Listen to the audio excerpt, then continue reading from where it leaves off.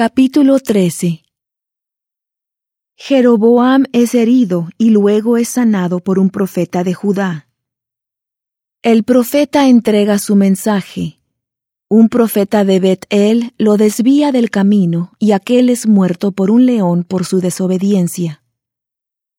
Jeroboam continúa la adoración falsa en Israel.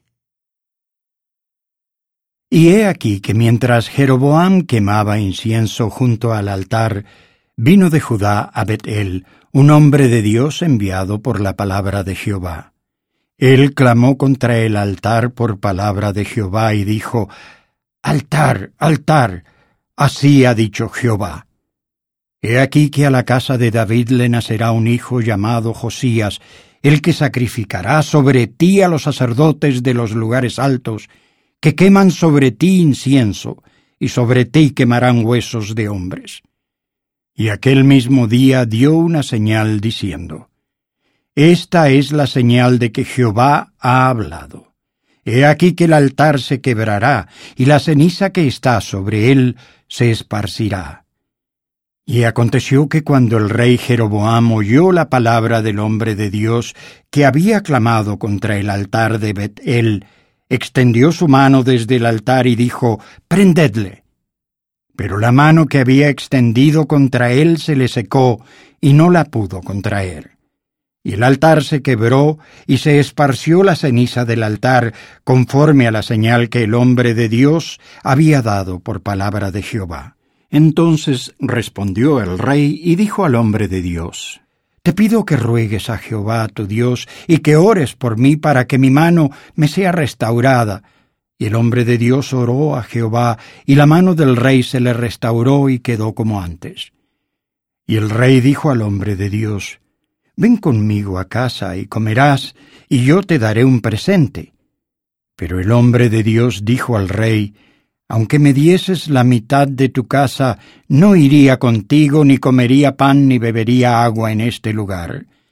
Porque así me ha mandado por palabra de Jehová, diciendo: No comas pan, ni bebas agua, ni vuelvas por el camino por el que llegaste». Se fue, pues, por otro camino, y no volvió por el camino por donde había ido a Bet-El. Moraba entonces en Bet-El un viejo profeta, al cual vino su hijo, y le contó todo lo que el hombre de Dios había hecho aquel día en Bet-El. Le contaron también a su padre las palabras que había hablado al rey. Y su padre les dijo: «¿Por qué camino se fue?». Y sus hijos le mostraron el camino por donde había regresado el hombre de Dios que había venido de Judá. Y él dijo a sus hijos: «Ensilladme el asno». Y ellos le ensillaron el asno, y él lo montó. Y fue tras el hombre de Dios, y le halló sentado debajo de una encina, y le dijo: «¿Eres tú el hombre de Dios que vino de Judá?». Y él respondió: «Yo soy». Le dijo entonces: «Ven conmigo a casa y come pan». Y él respondió: «No podré volver contigo, ni iré contigo, ni tampoco comeré pan ni beberé agua contigo en este lugar. Porque por palabra de Dios me ha sido dicho: no comas pan, ni bebas agua allí, ni vuelvas por el camino por el que llegaste».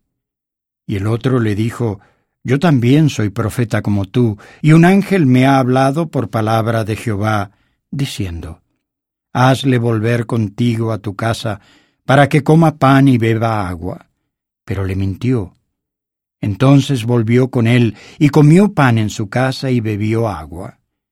Y aconteció que cuando estaban ellos sentados a la mesa, vino la palabra de Jehová al profeta que le había hecho volver. Y clamó al hombre de Dios que había venido de Judá, diciendo: «Así dice Jehová, por cuanto has sido rebelde a las palabras de Jehová, y no guardaste el mandamiento que Jehová tu Dios te había mandado, sino que volviste y comiste pan y bebiste agua en el lugar donde Jehová te había dicho que no comieses pan ni bebieses agua, no entrará tu cuerpo en el sepulcro de tus padres». Y sucedió que después que hubo comido pan y bebido, el profeta que le había hecho volver le ensilló el asno. Y cuando se fue, un león lo encontró en el camino y lo mató. y su cuerpo quedó tirado en el camino, y el asno estaba junto a él, y el león también estaba junto al cuerpo. Y he aquí, unos hombres que pasaban, y vieron el cuerpo que estaba tirado en el camino, y al león que estaba junto al cuerpo, fueron y lo contaron en la ciudad donde el viejo profeta habitaba. Y cuando el profeta que le había hecho volver del camino lo oyó, dijo: «Es el hombre de Dios que fue rebelde a las palabras de Jehová. Por tanto, Jehová le ha entregado al león, que le ha despedazado y matado conforme a la palabra de Jehová que él le dijo». Y habló a sus hijos y les dijo: «Ensilladme un asno». Y ellos se lo ensillaron. Y él fue y halló el cuerpo tendido en el camino, y el asno y el león que estaban junto al cuerpo. El león no había comido el cuerpo ni despedazado al asno. Y el profeta tomó el cuerpo del hombre de Dios, y lo puso sobre el asno y se lo llevó. Y el viejo profeta fue a la ciudad para hacerle duelo y enterrarle. Y puso el cuerpo en su propio sepulcro, y le hicieron duelo, diciendo: «¡Ay, hermano mío!». Y sucedió que después que le hubieron enterrado, habló a sus hijos, diciendo: «Cuando yo muera, enterradme en el sepulcro en que está sepultado el hombre de Dios. Poned mis huesos junto a los suyos. Porque sin duda acontecerá lo que él dijo a voces por palabra de Jehová contra el altar que está en Bet-el, y contra todas las casas de los lugares altos que están en las ciudades de Samaria».